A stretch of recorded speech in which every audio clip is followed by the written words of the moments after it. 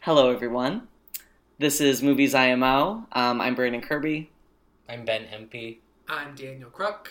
And today we're here to talk about the new film, Tonya, about disgraced Olympic figure skater Tonya Harding. Of the Warren Hardings. Yes. Directed by Craig Gillespie, starring Oscar contender Margot Robbie and Allison Janney. Yeah, produced by Margot Robbie. Yes. PGA. Yes. Yeah, I'm the only person in this group who really enjoyed this movie. I had fun at times. Yeah, let's not say didn't enjoy. There's a difference between enjoying and thinking it's a good movie. Yes. True. That's I enjoyed the experience of watching it. That's so funny because I didn't enjoy a lot of the experience, but then at the end I came out really liking it. Interesting. It's interesting. So this is very much a movie that wants to fuck Goodfellas. So our theme for today is movies that want to fuck Goodfellas. Yeah. As our previous theme was movies that want to fuck old Hollywood. Yeah. So Told by three film fags who also want to fuck Goodfellas. Yeah. I watched Goodfellas in full for the first time the other day. Nice. And the pilot of The Sopranos for the first time. Yeah, so boy, did I have a lot of catching up to do, and still do. I have 6 seasons of You Sopranos. have 85 more episodes. The of notes The you will Sopranos. have from your journey, I look forward to hearing about and reading. One day. It's gonna be a beautiful journey that you go When on. you get to Whitecaps. Yeah, one day. The Sopranos. Yeah, a lot of viewing ahead. I'll do it after I finally watch Twin Peaks Season 3. Oh my on god! Blu-ray disc. Have you bought the Blu-ray yet?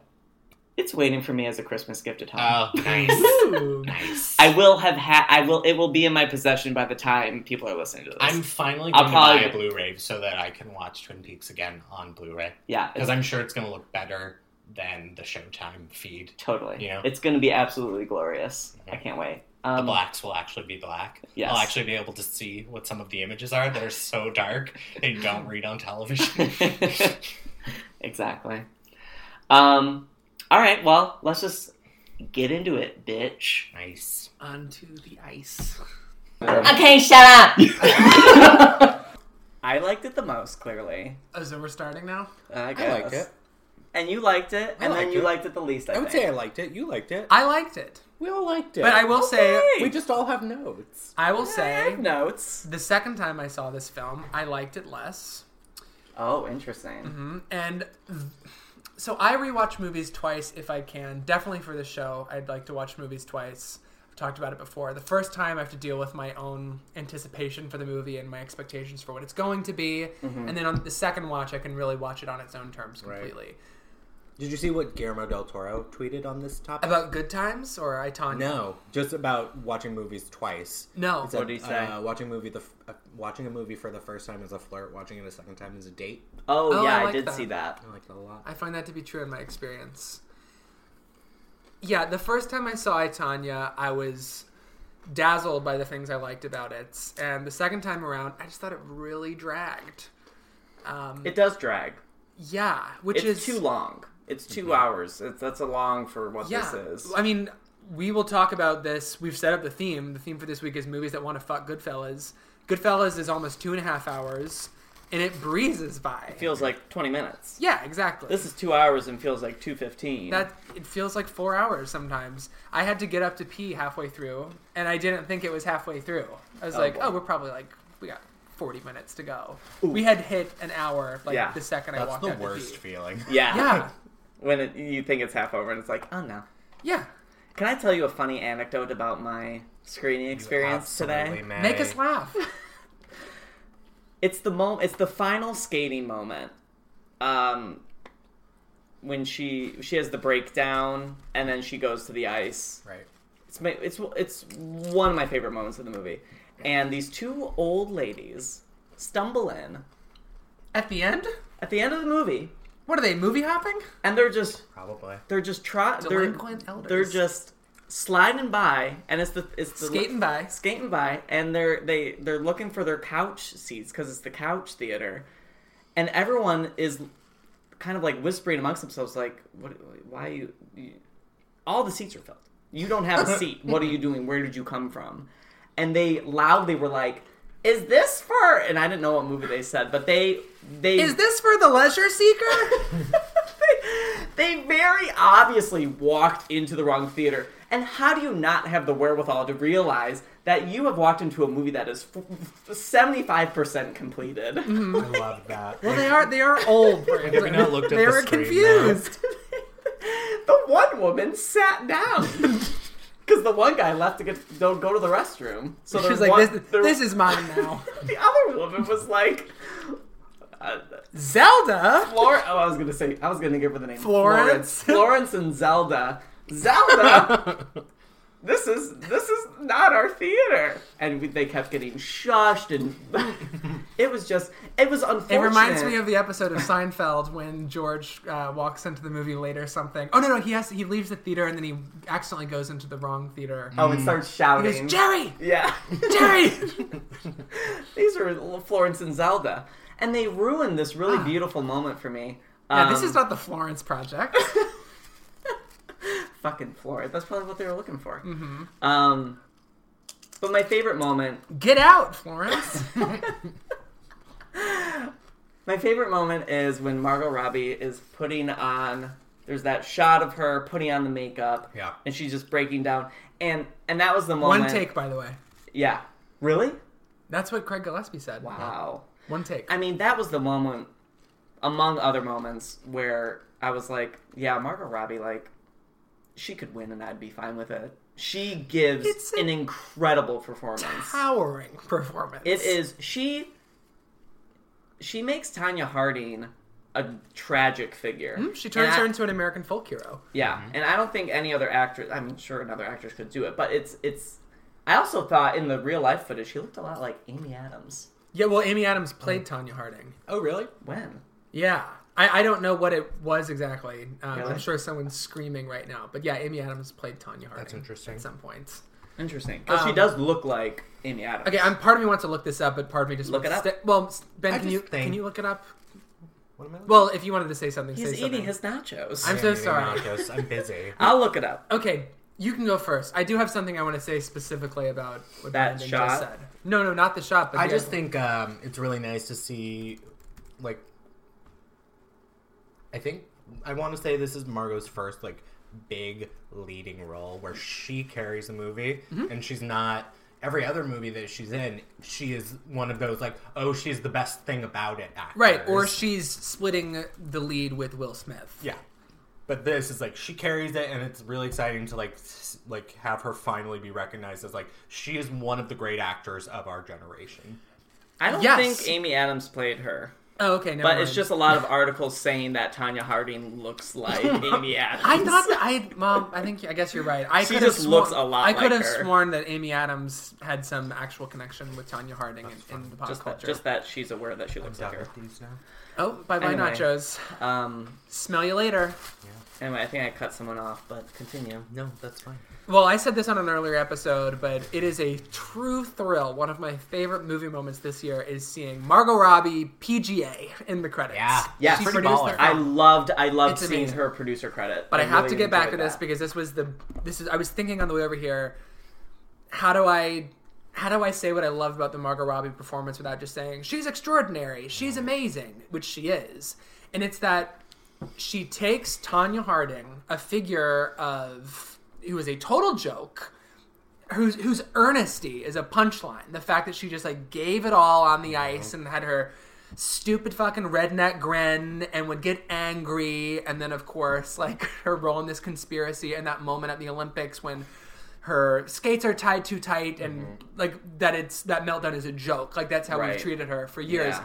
And Margot Robbie embodies Tonya Harding in all of the ways that we're used to seeing her. It's just that she recontextualizes this woman's entire life from a joke to heartbreak, basically. And she explicitly says that in one of on the camera interviews with her, where she says, like, I was the punchline, I became the joke, and she looks right at camera, right at the audience, and says, it's your fault. Yeah, it is America's fault. She says it was like I was being abused all over again. Yeah, which that also one of my favorite moments. And that, because the abuse is hard to watch. It's really, really tough to watch. Yeah. But her saying that, absolutely, it made it, you have to show it. I just want to, that was her life. I want to get out one of my problems with the movie, just right off the bat. But you said it. I mean, it's so hard to watch her take all of this physical abuse. Mm-hmm. And I really think the movie plays a lot of it for laughs, especially everything with Allison Janney's character. It is a punchline where Janney says, like, yeah, like maybe one time I had to hit her so she'd get back in line. Right. And then we see a montage of her, like, in ways that are staged to be funny. Right. Her getting the shit kicked out of her. And, like, Allison Janney kicking her chair and she falls over like a pratfall. Yes. Right. And both times I've seen it, the audience laughs. Right. And the reason why is because the film is instructing you to. Right. Because it contradicts what Janney says, and her character at this point is a clown. Yeah. The audience is encouraged to laugh at her. Mm-hmm. When we then see that she's lying, we don't consider it from Tonya's point of view. We consider it from Lavana's. Right. And you're supposed to laugh. And I think that's pretty fucked up. And it doesn't sit easy with me, especially the second time around. I don't think any of Sebastian Stan's abuse is played for laughs. No, but I think that the movie commits a sin in saying that neither of their stories are totally accurate on the record. My biggest problem with the movie is its refusal to pick a side. Yeah, it refuses to indict him. It refuses to pick any sort of point of view, honestly. Which is really frustrating when you can tell that the movie is setting out to not only exonerate Tonya Harding, but to celebrate her as an athlete, as a woman who was able to climb from nothing to having everything, and how she did this in spite of constant abuse her entire life, and then was brought down by that same abuse. It becomes a tragic story, like Brandon was saying. Yeah.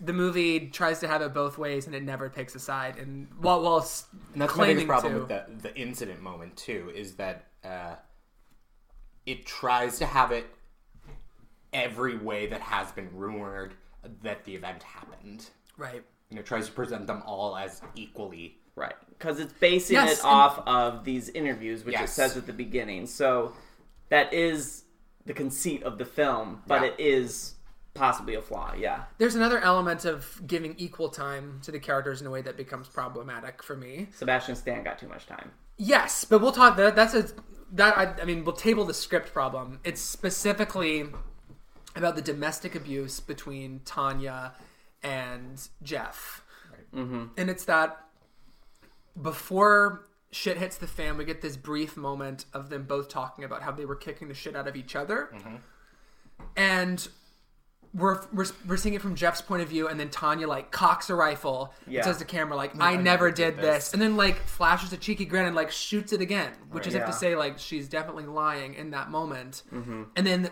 the rest of the times that Tonya speaks to camera, it's in moments similar to "You are my abusers." It's just inconsistent. I hate the direct address. I hate it too. And I think it's a testament to Margot Robbie that in the moment it doesn't really bother me, but I hate it. It's not a good device. It's not a good choice. I hate the talking heads in general, and I especially hate the director. I brought this up in an earlier episode. You don't need both. Right. No, not at all. But I also... An example of how the mockumentary stuff is also just as egregious as Margot Robbie breaking the fourth wall to camera is when Allison Janney just pops in halfway through the movie and is like... What happened to my storyline? Yeah. I hate that moment so much. At all. It is such a cheap trick. Yep. Yeah. I just surrender already. I think Allison Janney is great in this. But yeah, there's moments where it's the like role is character. Enough already. She's acting the crap out of a very poorly written. She's doing a great job. Yes. She makes dialogue that is hacky sound deep at times. And again, I've said this on the podcast a number of times before, but now we can actually talk about it. What drives me crazy with this, the way that this role is written, is the subtext of every single line is, I don't like you. I resent you. There's no complexity to it. Anything complex in the performance comes from Janney. It is not on the page. Right. Yeah. All right, Brandon, say something you like. Yeah, so I guess I'm the one to defend this film. I liked it the most. Oh, God. Well, I think the movie... Okay, so the abuse bothered me. My audience didn't laugh. Well, Okay. That's great. They rarely laughed. People were shifting uncomfortably in their seats. I was shifting uncomfortably in your couch, in my little leather sofa.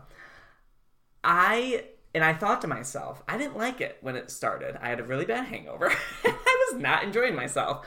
I was like, this isn't funny. This is not funny. But then and then I was thinking about how comedies can work, and I started having this like side conversation with myself while I was watching the movie, like, well, BoJack Horseman is a comedy, and that's fucking dark. There are dark comedies. And then I finally settled with the fact that this is just a very, very dark comedy. It is a comedy, but it's extremely tragic. Right, but I don't think everybody's on board with what dark comedy they're in. I mean, Margot Robbie, apart from breaking the fourth wall, isn't really giving a winking performance in the same way that Sebastian Stan is. Right.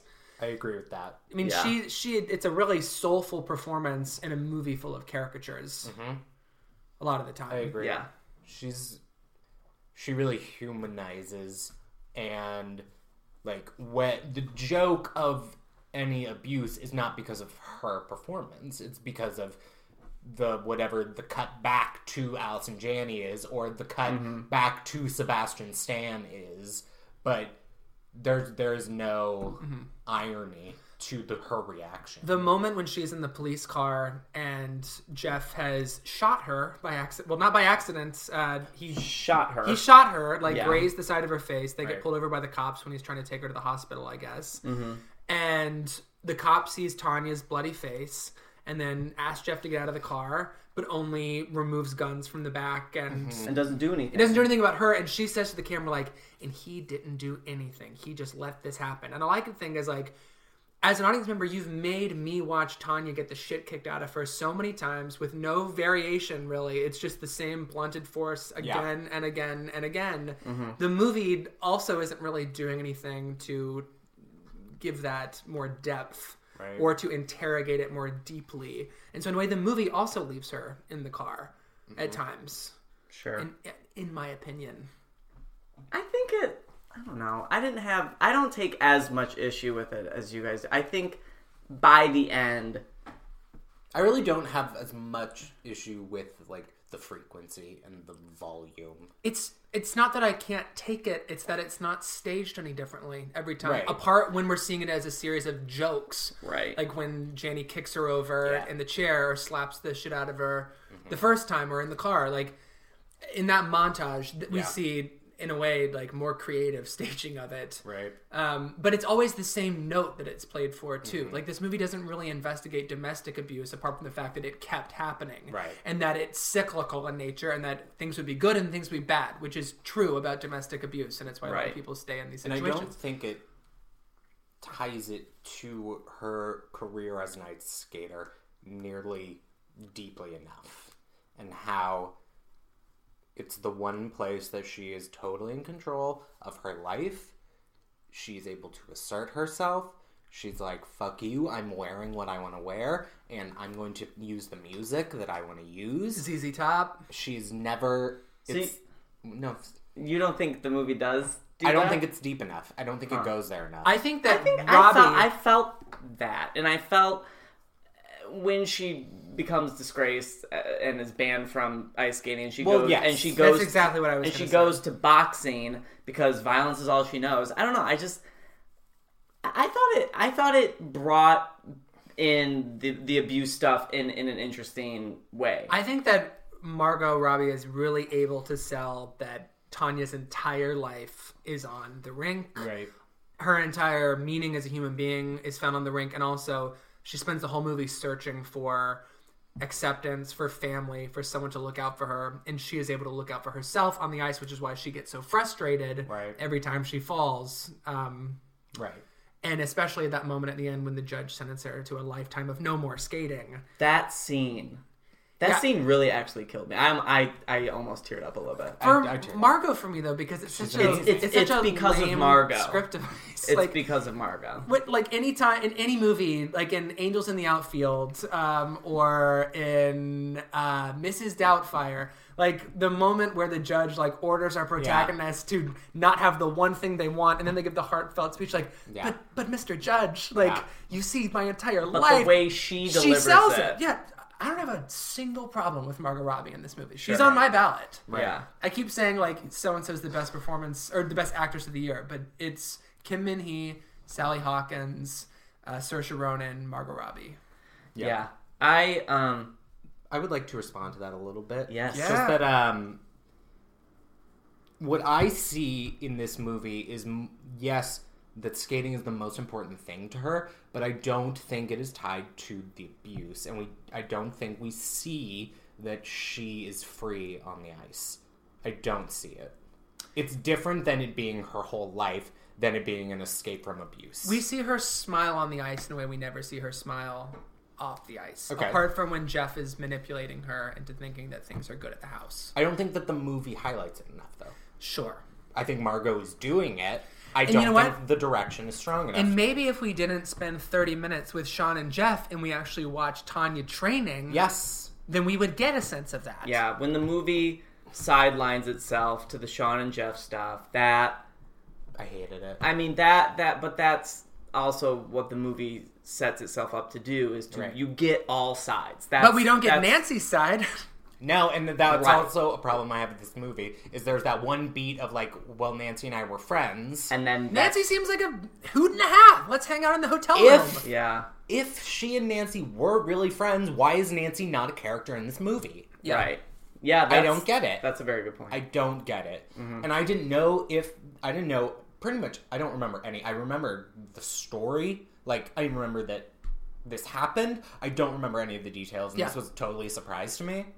We talked about this. That they were friends, and that Tonya Harding was not really involved with the incident. Apart from wanting to issue death threats. Right. But, I mean, that's not a good thing. It doesn't speak well to your character whatsoever. But there's a difference between saying that she wanted to fake death threats and... So that she incapacitate someone by breaking kneecaps. Yeah. Yes. I mean, this is a more level of moral relativism. I'm not sure I feel comfortable engaged again at the moment. But there's a difference. And anyway, yes. And we were talking before we were on mic. I also didn't really know much about the story at all, to be totally honest. Just that Tonya Harding assaulted, sabotage Nancy. Yeah, exactly.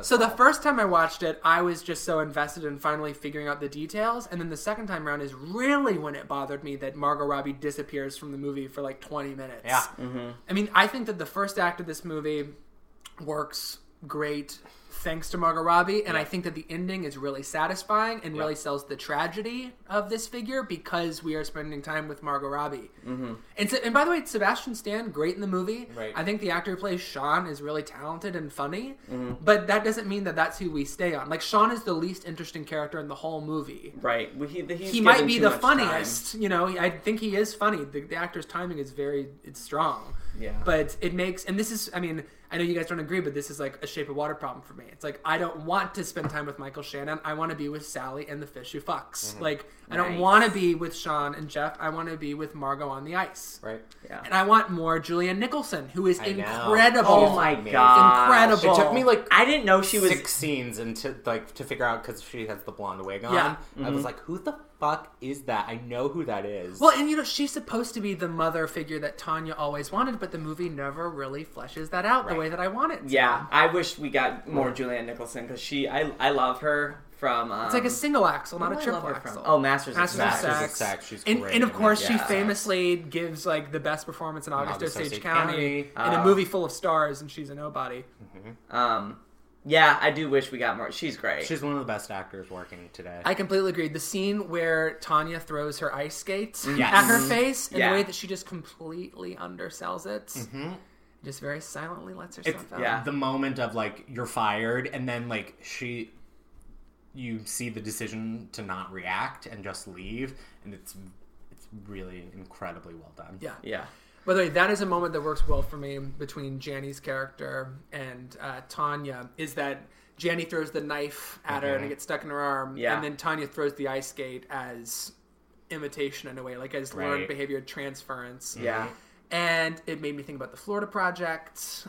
Just the that's not a great example. Yeah, but I found myself thinking about the Florida Project a little bit. It's like cycles of abuse. Yeah. Cycles of abuse, but also the way that And I'm not letting I'm not letting the Jenny character off the hook, but the way that poverty eliminates most decisions that everybody else has. Like when you don't have any advantages, you have to make your own coonskin fur coat.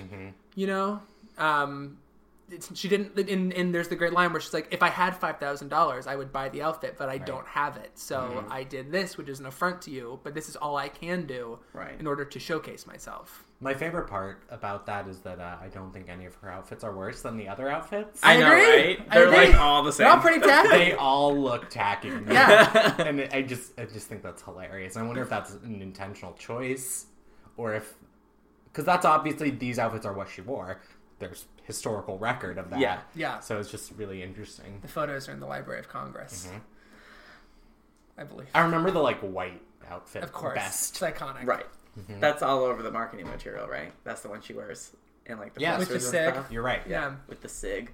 I like that this movie had more on its mind than just Tonya Harding as a character. I liked its address of America's obsession with these stories, these scandals, and its commentary on the media circus. Yeah. I liked the moment. One of the few Sebastian Stan moments that I was okay with was when the news van pulls away, and he's like, once they pulled away, it feels like it never happened. And then you look over to the TV, and it's the next scandal. It's the O.J. Simpson stuff. Right. So I thought that was really smart and interesting. I think I like this current trend right now in pop culture where we're reinterrogating these... the 24-hour news cycle? Yeah, tabloid scandals of the 90s as a way to examine the 24-hour news cycle and the way that it has poisoned our culture and reshifted our idea of how people should behave and how we process news, all of those things. I also think... And talking about how CNN is new, someone brings that up. Yeah. That, we had to fill the time. What else are we going to fill the time with? Right. Yeah.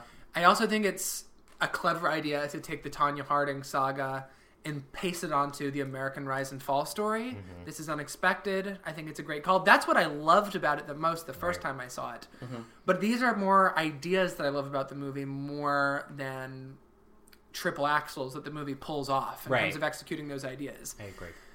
I don't know. I agree with you, Brandon, about that moment with Jeff as the news fans pull away, but I also hate that moment because the number one rule about voiceover in film is don't say anything that we can't already pick up on in the scene. And he says the day the news van rolled away, as we see the news van roll away. Sure, yeah. It's bad screenwriting. Right. But I love that OJ is on the TV.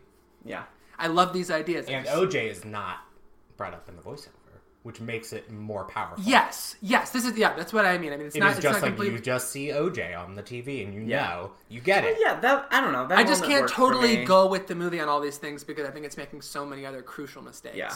I don't know. I just think the execution is flimsy on most of its ideas. Yeah, it's a fumbled axle. It's there are a fumbled axle. There are a lot of really interesting ideas presented and none of them land for me. Yeah.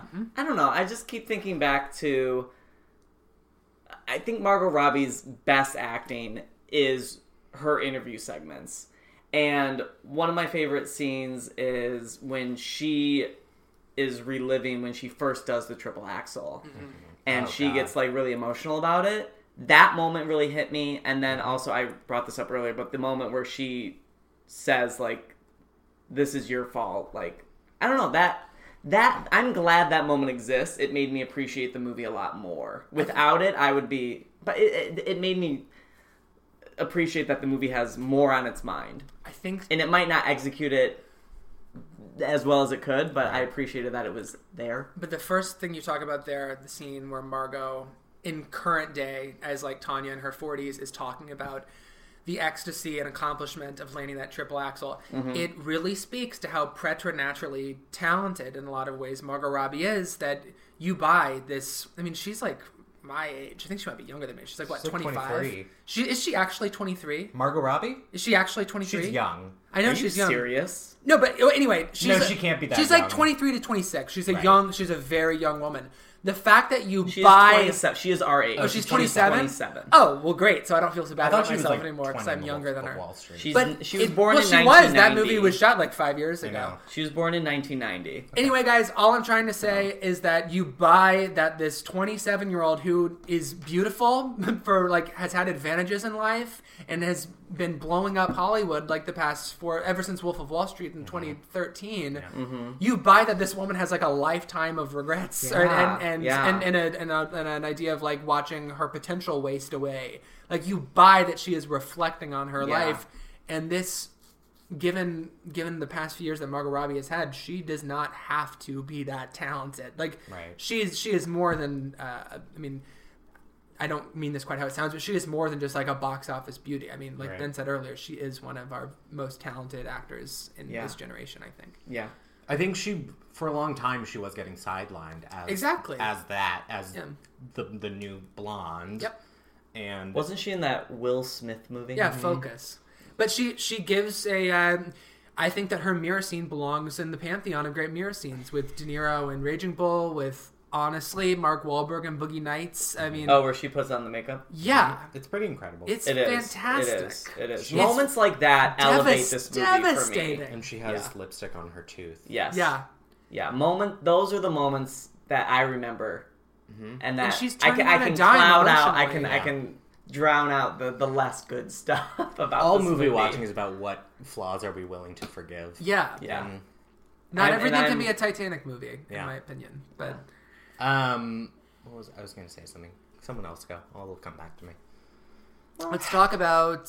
I know what I was going to say. Say it.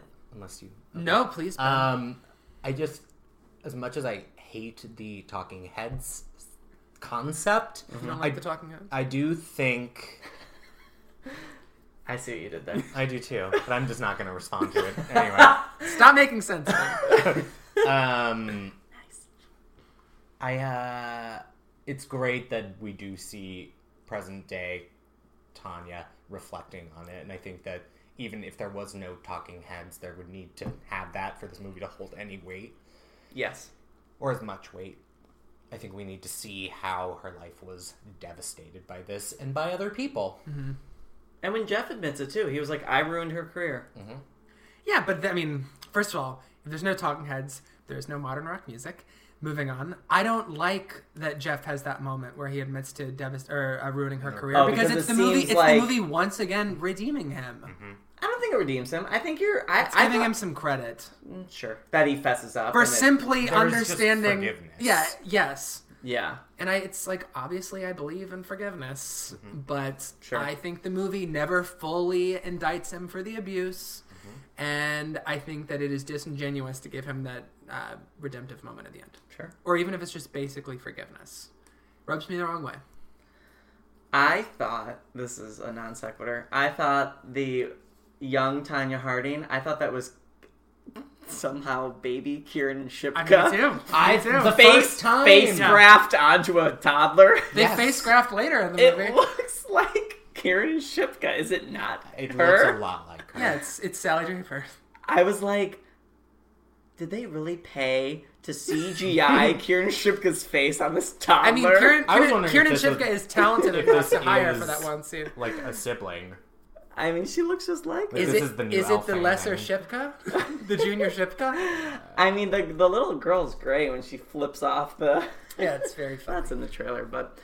Can we talk about the skating scenes, which just set my gay heart aflame and rainbow? Did your body twitch because you wished you could be doing that? Yes. Mine did. It twitched and was just consumed with joy. I can't watch physical things like this or dancing scenes without my body wants to join them. Yeah. I mean, it can't. I want to go. I want to go dancing with Tonya Harding so bad it's ridiculous. I know. Yeah, no one can see me, but I'm doing the arm extensions that Tonya does in the movie. I will say when Florence and Zelda interrupted my viewing experience when she does the and I like the move. It kind of slows down and she does the arms. Yeah, I felt it in my bone, my gay little bones. Yeah. Wait, what does that have to do with Flo and Zelda? They were interrupting my viewing. Oh, got it. They were like, I could do that back in my day. Yeah, what if they were saying that? I hate They them. did the triple axel first. Yeah. I did it first. Okay, Ben, are you looking so up you Kieran felt the same way Shipka? that I did. Yeah, she does not appear to be a Shipka. Okay, so Who confirmed. is she, though? This Shipka. young ingenue. She was in Gifted. Oh my God, the gifted girl. She's the gifted girl. She's the gifted girl. God, that's one of those terrible trailers This that gives Google away the whole image movie. of Margot Robbie. There's just like a smart water in the frame. Is that funny? Well, she is smart don't and know. clearly she hydrates. Look at her skin. She produced this movie for herself. Hell it yeah. made me laugh. Anyway, H2O and PGA. She hired the director, who is very much on this award circuit, like, I don't really care about this movie. He's very dismissive of it. oh seriously? That makes me like it more. Wait, Because he's showing off Really? so much. And it's really just ripping off Goodfellas. He's left very and right. much like, it is very much this feeling of like, I don't care. Well, that makes me like it more because Really? the camera work is such a, like, it has such a pastiche quality of Goodfellas. So we've watched Goodfellas, we watched American Hustle recently. American Hustle is a Xerox of the style in Goodfellas, and I think it's a copy, so you've seen it before, but it still mostly works. Tonya is a Xerox of that Xerox for Yeah.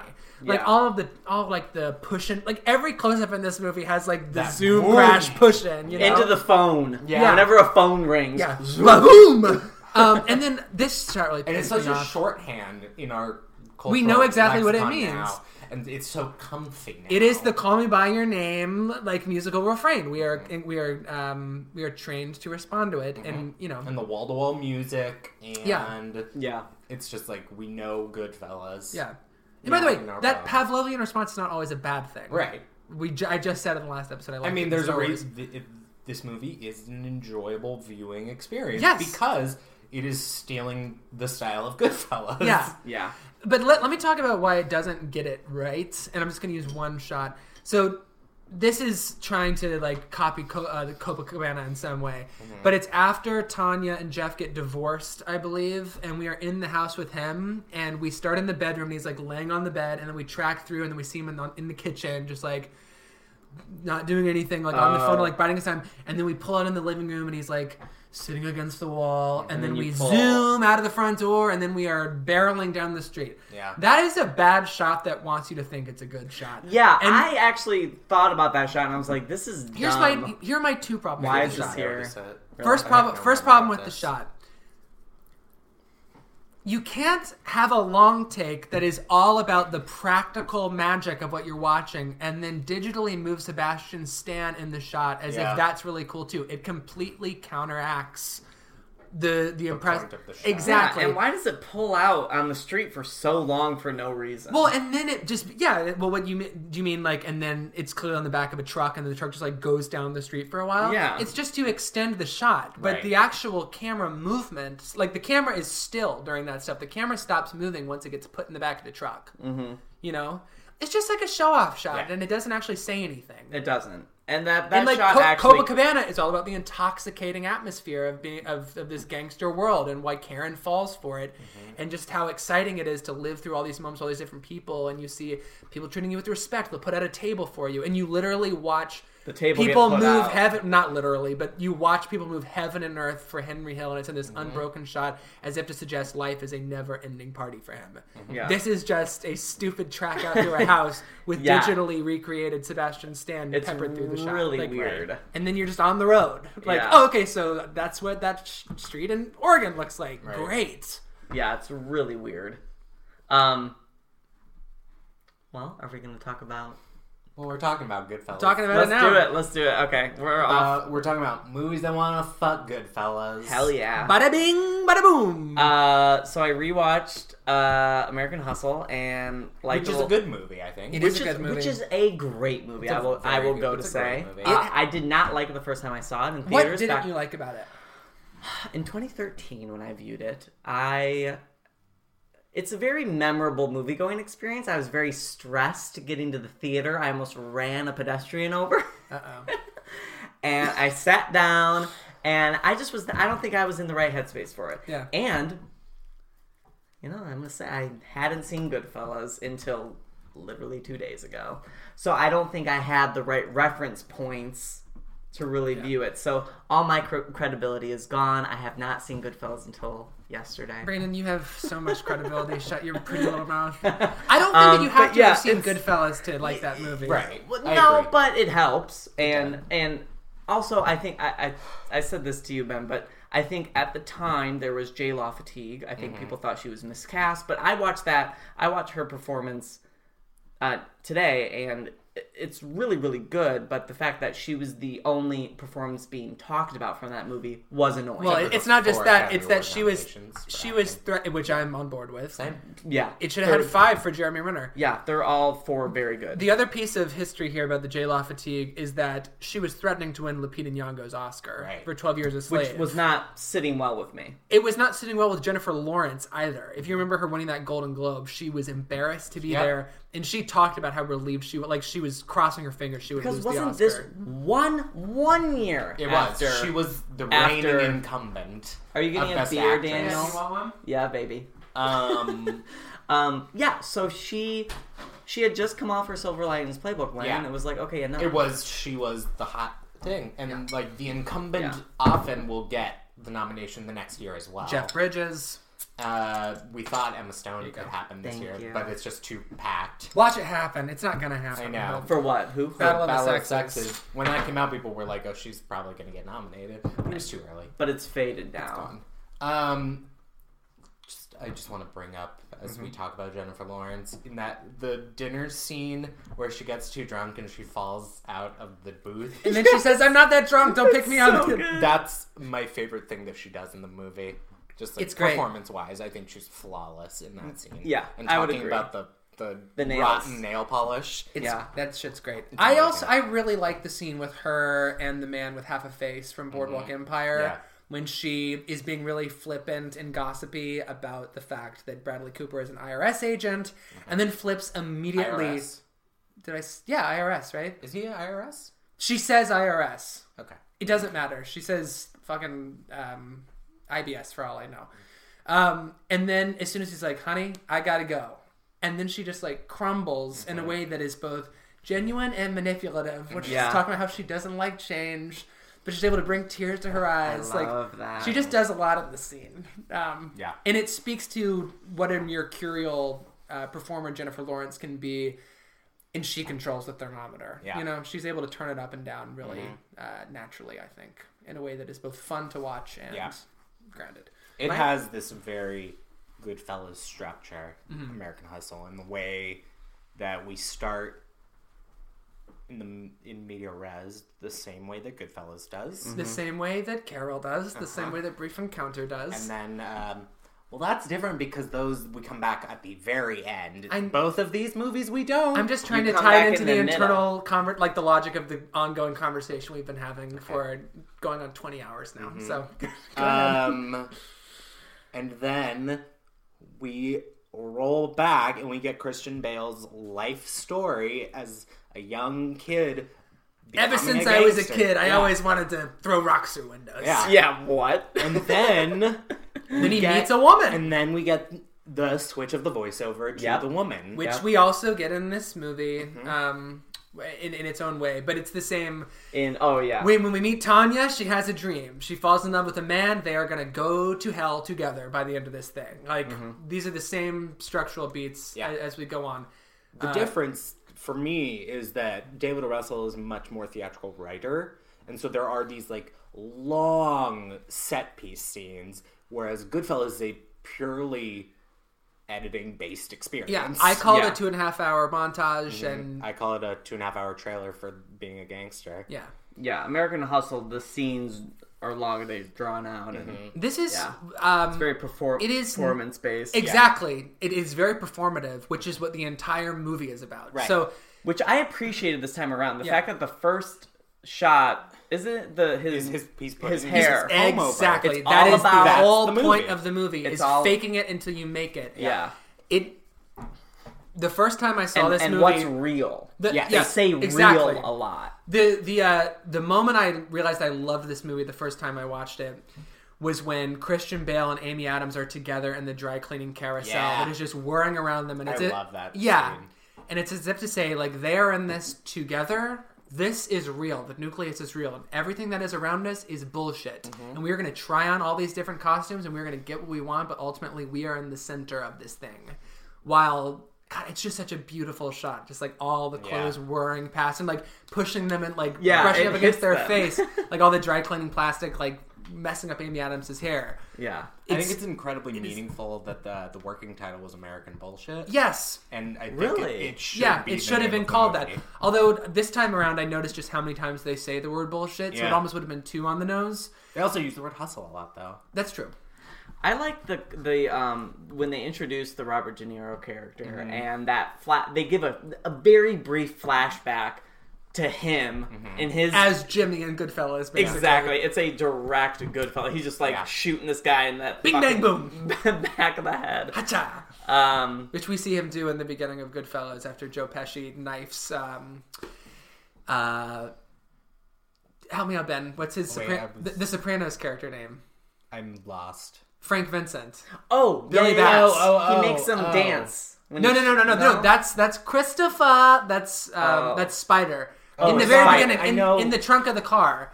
He's in the New York crew. He works for Johnny Sack. He gets out of prison in season 5 or 6. Big bad in the final season. Yeah. I don't know why I can't think of his name, but I'm blanking. I forgot we have to talk about Sopranos. Oh, The Sopranos, which also gives. Sorry, I'm like having an orgasm about The Sopranos. My favorite. Does everyone here at this table know it's my favorite piece of filmed content? Period.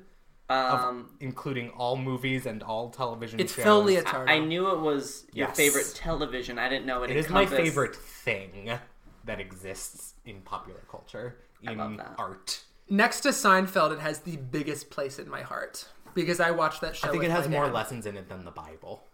I completely agree. You're not wrong. I've said it before. You're not wrong. The Sopranos is my holy sacred text about how to live life. Yeah. Whitecaps rivals Who's Afraid of Virginia Woolf as the greatest on-screen meltdown of a couple. Yeah. Where all the secrets pour out and it gets so dramatic. So what I think American Hustle and The Sopranos both have that Tonya does not have is a sense of who is making this specific movie that is referencing Goodfellas. Yep, I agree. Tonya is just a carbon copy. No, it's a carbon copy of a carbon plastered copy. Onto a story, but I don't see anything that... Is it Gillespie or Gillespie? Craig Gillespie. Craigie G. I have no idea what he is... What's he saying? What is he using this... to say. Which Paul Thomas Anderson, we could have watched Boogie Nights. Yeah. He also uses this. Right. And he uses it to explain the intoxicating atmosphere of what's going on around Dirk Diggler. Also the family aspect of what's happening. Yep. And then eventually the coked out energy and the crash and boom, or the rise and fall, rather. Mm-hmm. But I completely agree with you, and I was thinking that when I was watching it today. Why, of all movies, is it Goodfellas? Yeah. Because Goodfellas... that's so interesting. Well, Goodfellas is like a great American story. It's the idea of someone who wants to be something, they become it, they go too far, it all comes down. It's in an industry that actually represents America really well. It's about people, it's a zero-sum game, people ripping each other off until one person is at the very top. Tonya is not necessarily about that at all. Right. It is an American rise and fall story, but the nitty-gritty of the rules in this universe don't correspond in the same way. Yeah. So why use that template? It's tethered to just this surface level. Things are good until they get bad. And lower class people who swear a lot and they want to be of a higher station, but they're not going to change who they are. But it's and they don't have to because America actually rewards people who don't play by and it's rules. just this very surface level version of an American story that ties it to Goodfellas, but it's not. You know what? I did have Brandon. I was just gonna say I wonder what Tonya looks like when it's not forcefully grafted onto Margot Robbie's face onto whatever professional figure skater was in this movie. Onto a Goodfellas template, yeah. And I think it's a better movie. I think putting it to Goodfellas forces it to become a comedy when it didn't need to be a comedy. No. I don't know. No, I hear you. Actually, the one thing I did think watching it again But today... Goodfellas isn't a comedy. I don't know what I'm trying to say. No, but I would say it's a comedy, TBH. Goodfellas? Yeah. It is. There are very comedic moments. It's a comedy... When he's trying to stir the sauce and get drugs off an airplane. Yes. But see, that's not even what I would say is funny about it. It's that Scorsesean thing that he does here and in Wolf of Wall Street of look how fun this is. And then look on the flip side of it, look how poisonous the soul is here. The do I amuse you scene? Exactly. Do I look like a clown? Oh, I love that And the scene. way that Ray Liotta is laughing, His laugh. his performative hyena laugh. Yeah, it's very scary. And they do it throughout the film. When I watched it as a kid, I decided that Goodfellas was like a near perfect film for me. And it wasn't perfect because I was so annoyed by the hyena laugh. And his Which look, now, too. His it's look in very his scary. eyes. It's like, yeah. So, he looks like harsh. he looks like Slappy the Dummy from He has eyeliner on. Goosebumps. He does. There's like a very... That's another thing that American Hustle has is this like... Costume. Yeah, what's... Oh, fuck. Reliance is the word. There's reliance. We have to cancel the show. I know that I can't think of the word reliance. This is done. It relies so heavily on what do people look like on the outside versus the inside. Yes. Yeah. Which is why, like, Goodfellas is maybe the most entertaining movie ever made. Mm-hmm. But when you think about what is compelling you so hard, what's getting your blood pumping, it's murder, it's extortion, it is the dissolution of families. Mm-hmm. Like, it is nothing but and the two family ruin. thing. Yeah, baby. This is huge. I mean, American Hustle has the two family thing. Yes, it has two families in different ways, but... Well, Christian Bale, you don't find out when he goes back to his kid. You know, you find that out later. Right. Can I say something real quick before we get too far away from this? The one thought I did have watching I, Tonya again today, where I was impressed with the way it used the Goodfellas model, is that with Goodfellas, Boogie Nights, American Hustle, it's mostly about men who are extraordinary because they are not... ordinary. They're extraordinary in the pure sense of the word. And they don't play by the rules, and they're rewarded for it. Mm-hmm. Those are our protagonists in this mold of style most of the time, right? Tonya Harding, because she's a woman, does not receive the same benefits, accolades, and pats on the back, and doesn't accelerate up the rungs of success because she is a woman. And, you know, I love subverting tropes, subverting formulas, like... I like that about it. Like, that if she were a man, we would be watching a Goodfellas type story. Right. Mm-hmm. But because she's a woman, she is actually, punished. She's punished. Exactly. Anyway, that's all. And I think that the performance thing is something that makes the use of the Goodfellas style even more problematic for me, because I, Tonya is not about performance in the same way that Goodfellas is, and American Hustle is. It's like, that is the thing to me that is what Goodfellas is about, is the performance of the American dream versus what the American dream actually is. And it's like touched on in I, Tonya, with who she is on the ice versus who she is in real life, but it's just like, it's not strongly No, because the only time the movie really articulates it is literally talking about it. Yeah. Like, Tonya is America. Right. Some people like America, some people like Tonya, some people don't like Tonya, some people don't like America. Right. It's just lazy. It's lazy. Yeah. It's just very surface. Yes. It is very bad surface level filmmaking. But I wish I could defend it more. Well, but I'm trying to think. I don't know. I think it's critique of America and the way we take in pop culture and use people's tragedies as a punchline. Yeah, I think Amy did it better. Like this has been done before and done better. Mm-hmm. In my opinion, I'm not trying to shut you down or anything. Oh, Amy, like the documentary? Yeah. Oh, yeah. Yeah. No, that's a great example. And again, it's like I like the idea of it. I don't necessarily like the execution, and I feel bad that I'm just stepping on your toes. It's fine. I'm just trying to defend this movie. You can use my favorite line, which is, I just disagree. I say quite a bit. No, I don't know. I mean, reason. There was a moment where I was like 1/3 through the movie, and I was like, I don't like this. It might have been my throbbing headache. See, I liked it at the beginning, and it was like it slowly lost me. Mm-hmm. It slowly gained. I think the real problem here is that Brandon is partying too much. Yeah. Shut the fuck up. You need to take it a step back. How many episodes have I been hungover for? All of them. 3?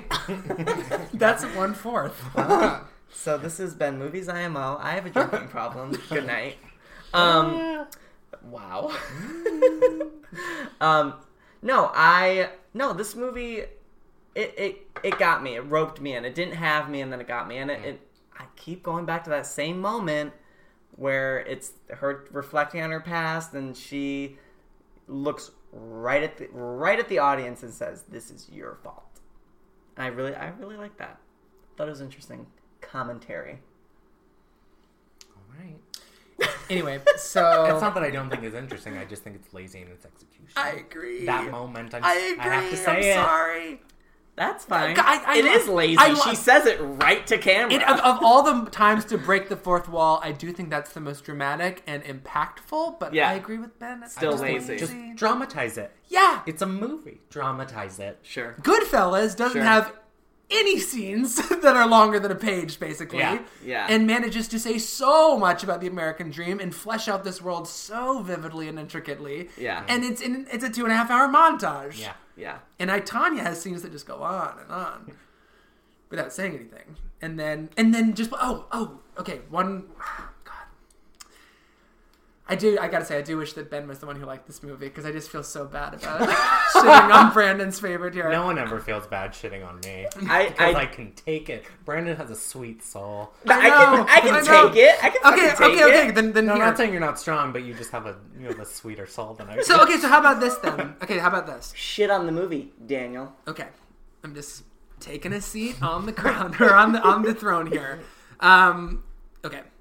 In the last 20-25 minutes of the movie, probably 20 minutes of the movie, Tonya and Jeff have split. She has fessed up to the FBI. And then in her talking head scenes or whatever, she's like, I was struggling. I had to sue the U.S. Olympics team. I was screwing up on the rink. These are all things I would have liked to have seen. Mm-hmm. But they're brushed over. Basically, we lose. I want to see Tonya get kicked out of the thing that she loves so much, rather than just a quick shot of her in court and voiceover explaining why her relationship became quite tumultuous with the Olympic team and with Nancy Kerrigan. I want a scene between Tonya and Nancy after this happens. I want to see Tonya show up to practice and nobody talk to her. Here's what I want. I want Tonya to show up to practice, pull off a quadruple axel, and be like, ta-da! And then no one's watching. Sure. I want those moments. And the movie just hurries through the end of the story because they wasted so much time on Sean and Jeff. Yeah. That we don't actually get the most dramatic parts of the story. Because it's trying so hard to be Goodfellas. That's why you get the guy's crime story. It wants to exactly. Yes, so exactly. You would get those moments if this movie was redeveloped from the ground up, not trying to be from the feet up. What's the okay? But hold on. What's the movie called? The movie's called I, Tonya. Mm-hmm. I mean, the movie should be completely from her point of view.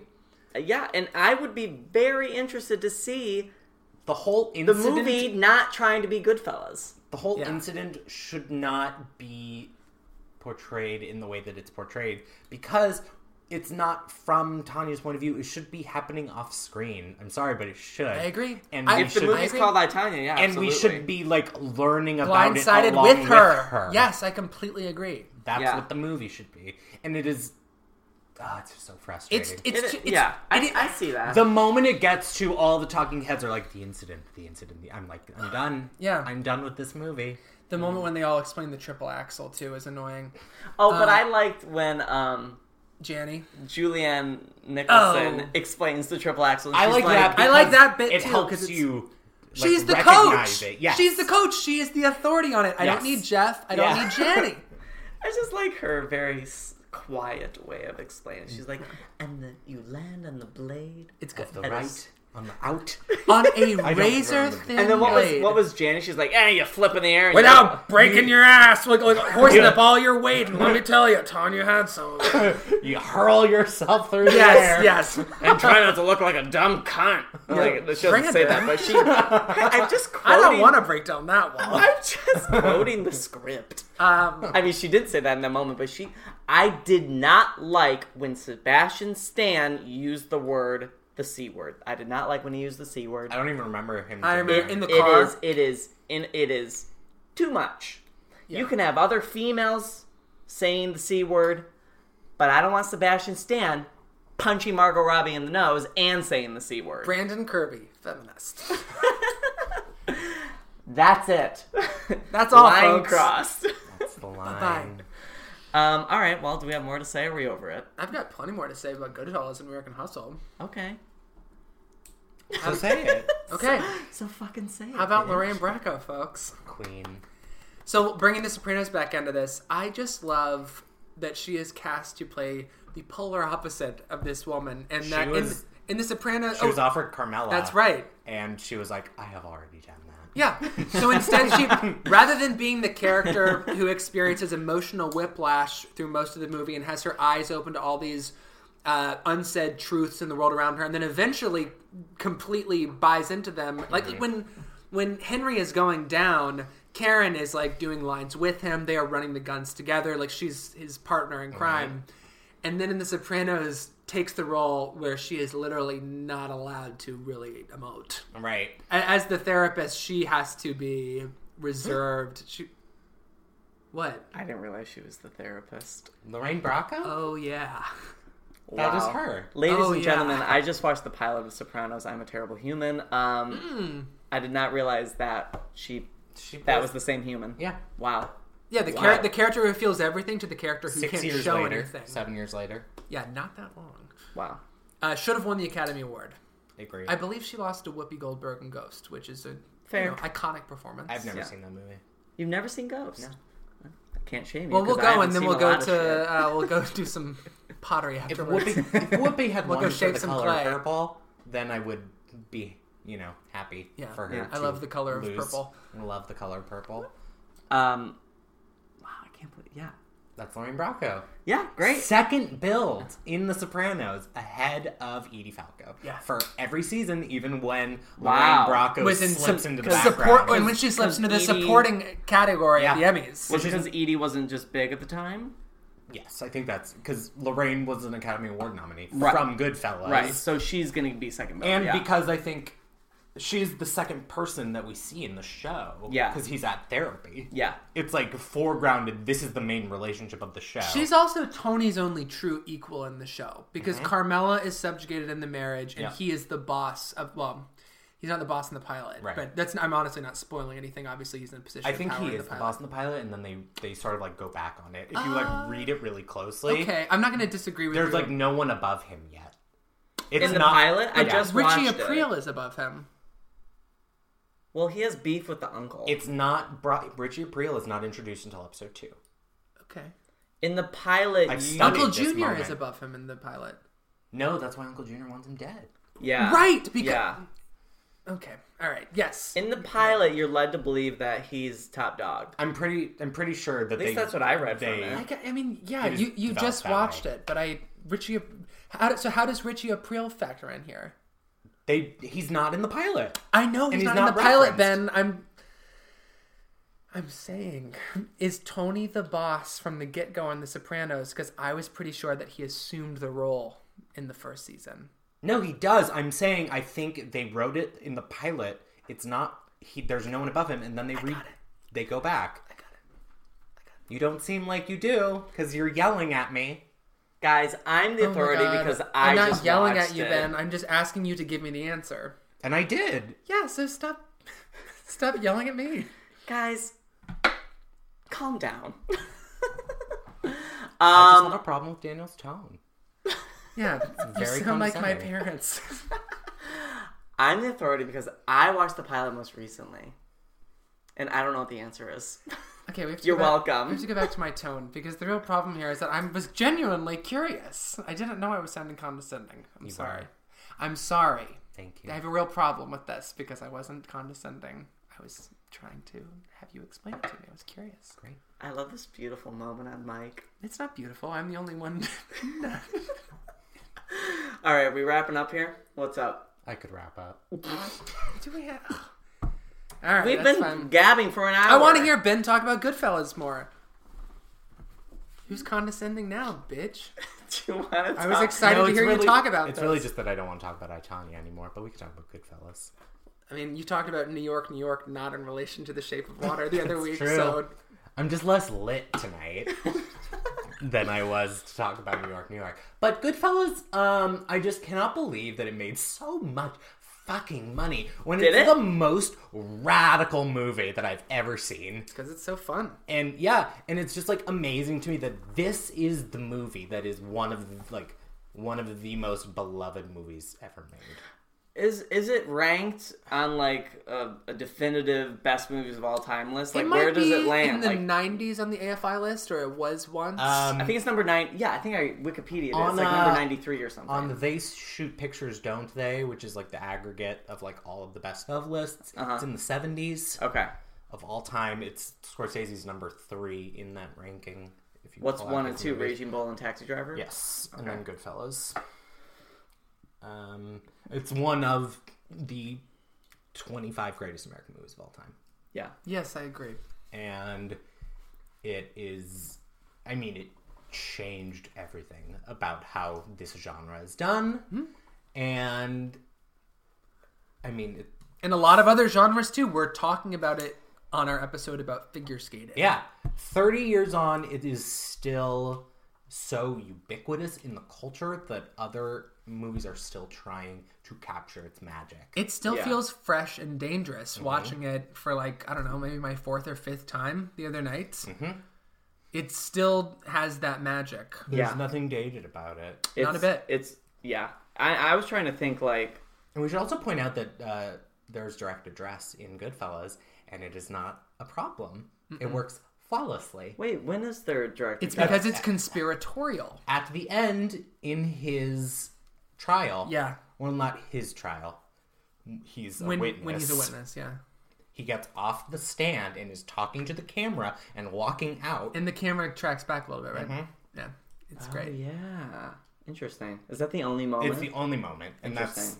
Well, it's because he's been talking to you already the whole movie in a lot of other ways. Through his voiceover. Yeah. And it's... So yeah, Tonya overuses does it that so device. Many times. Yeah, overuses it. Mm-hmm. That in that moment, it's like a payoff. Like, oh, we've heard him. Like you said, we've heard him this whole movie. Oh, now we get he's talking to us. And okay, the other thing that is a problem that Tonya is using this style is there's no like sinful yet intoxicating world that we are attracted to. No, she's just actually a very talented performer, and good for her. It sucks that the movie tries to make us feel kind of seedy about it because this is the language we're used to. Yes. Yeah. It is like in a way it's taking. Let me choose my words carefully. It's framing the story in the way that Tonya later rejects as abuse by using a seedy crime story from the get-go to define a woman whose life was based on her talent before she eventually became embroiled in a criminal activity. Right. That's a very good point. It should be... Thank you. There should be this, 40-minute, just, triumph of her life over abuse, and she's become this rock star figure skater. Yeah. And she's done something that literally no one has done. But I guess it's just hard because... everyone knows what's going to happen. Right. It's hard to not foreground it as a crime movie. Which is why it should have been from her perspective, and we should be blindsided and surprised by the fact that she... Yeah, could you imagine this movie as a biopic, like a actual biopic, not grafted to Goodfellas? Yeah. It'd be really something. It could be really special. And I like this movie, and I'd like to see that movie, too. Mm-hmm. I wonder if anybody was expecting us to just talk about the bird on Allison Janney's shoulder. No, we haven't even talked about that. I thought the bird was dumb. I don't have anything to say about the bird. I have no opinion on the bird. My opinion on the bird... The bird is a gimmick. It is dumb. I understand. The bird was in the videos in real life. Yeah. The bird exists. But it's just I don't care. The bird didn't do it for me. I also... What's going on with her other siblings? It's just referenced. That's right.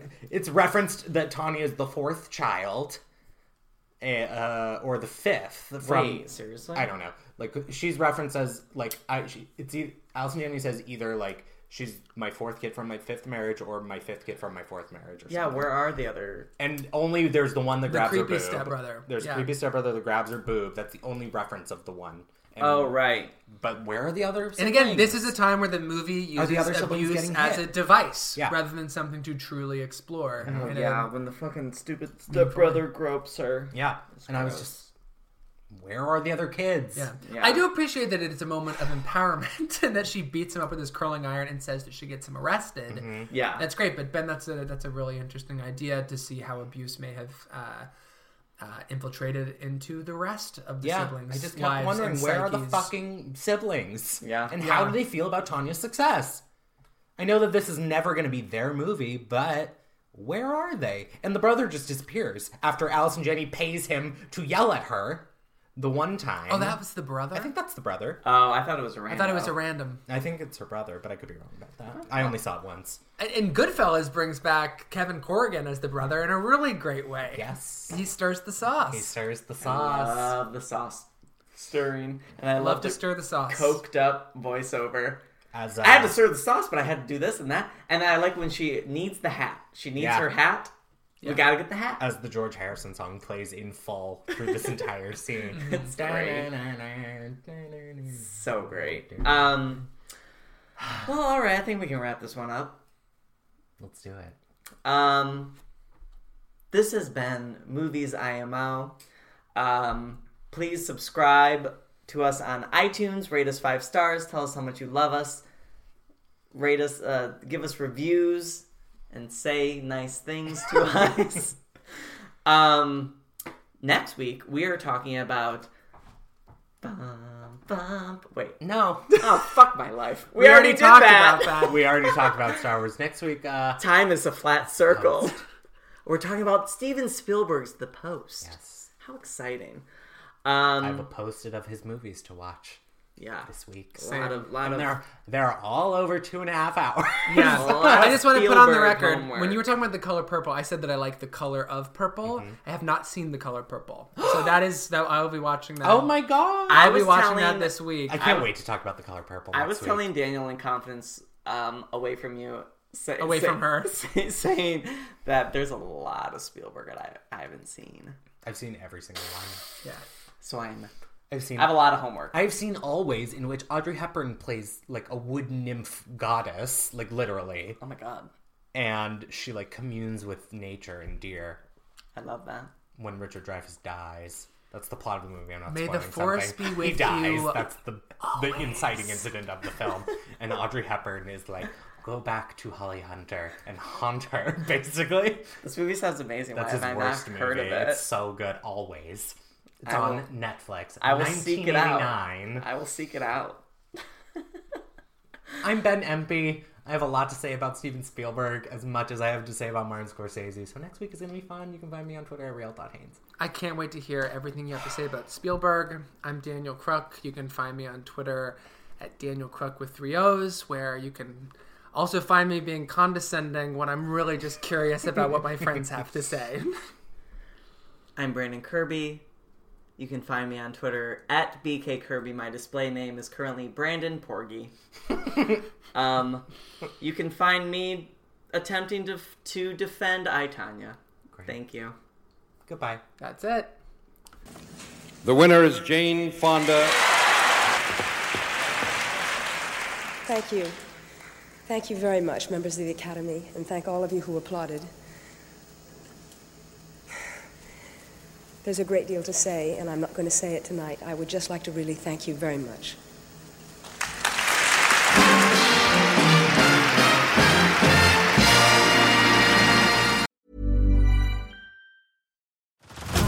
Head over to Hulu this March, where our new shows and movies will keep you streaming all month long. Catch the award-winning movie Poor Things, starring Emma Stone, Mark Ruffalo, and Willem Dafoe. Check out the new documentary, Freaknik, The Wildest Party Never Told, about the iconic Atlanta street party. And don't miss FX's Shogun, a reimagining of the epic tale, starring Anna Sawai. So, What are you waiting for? Go stream something new on Hulu.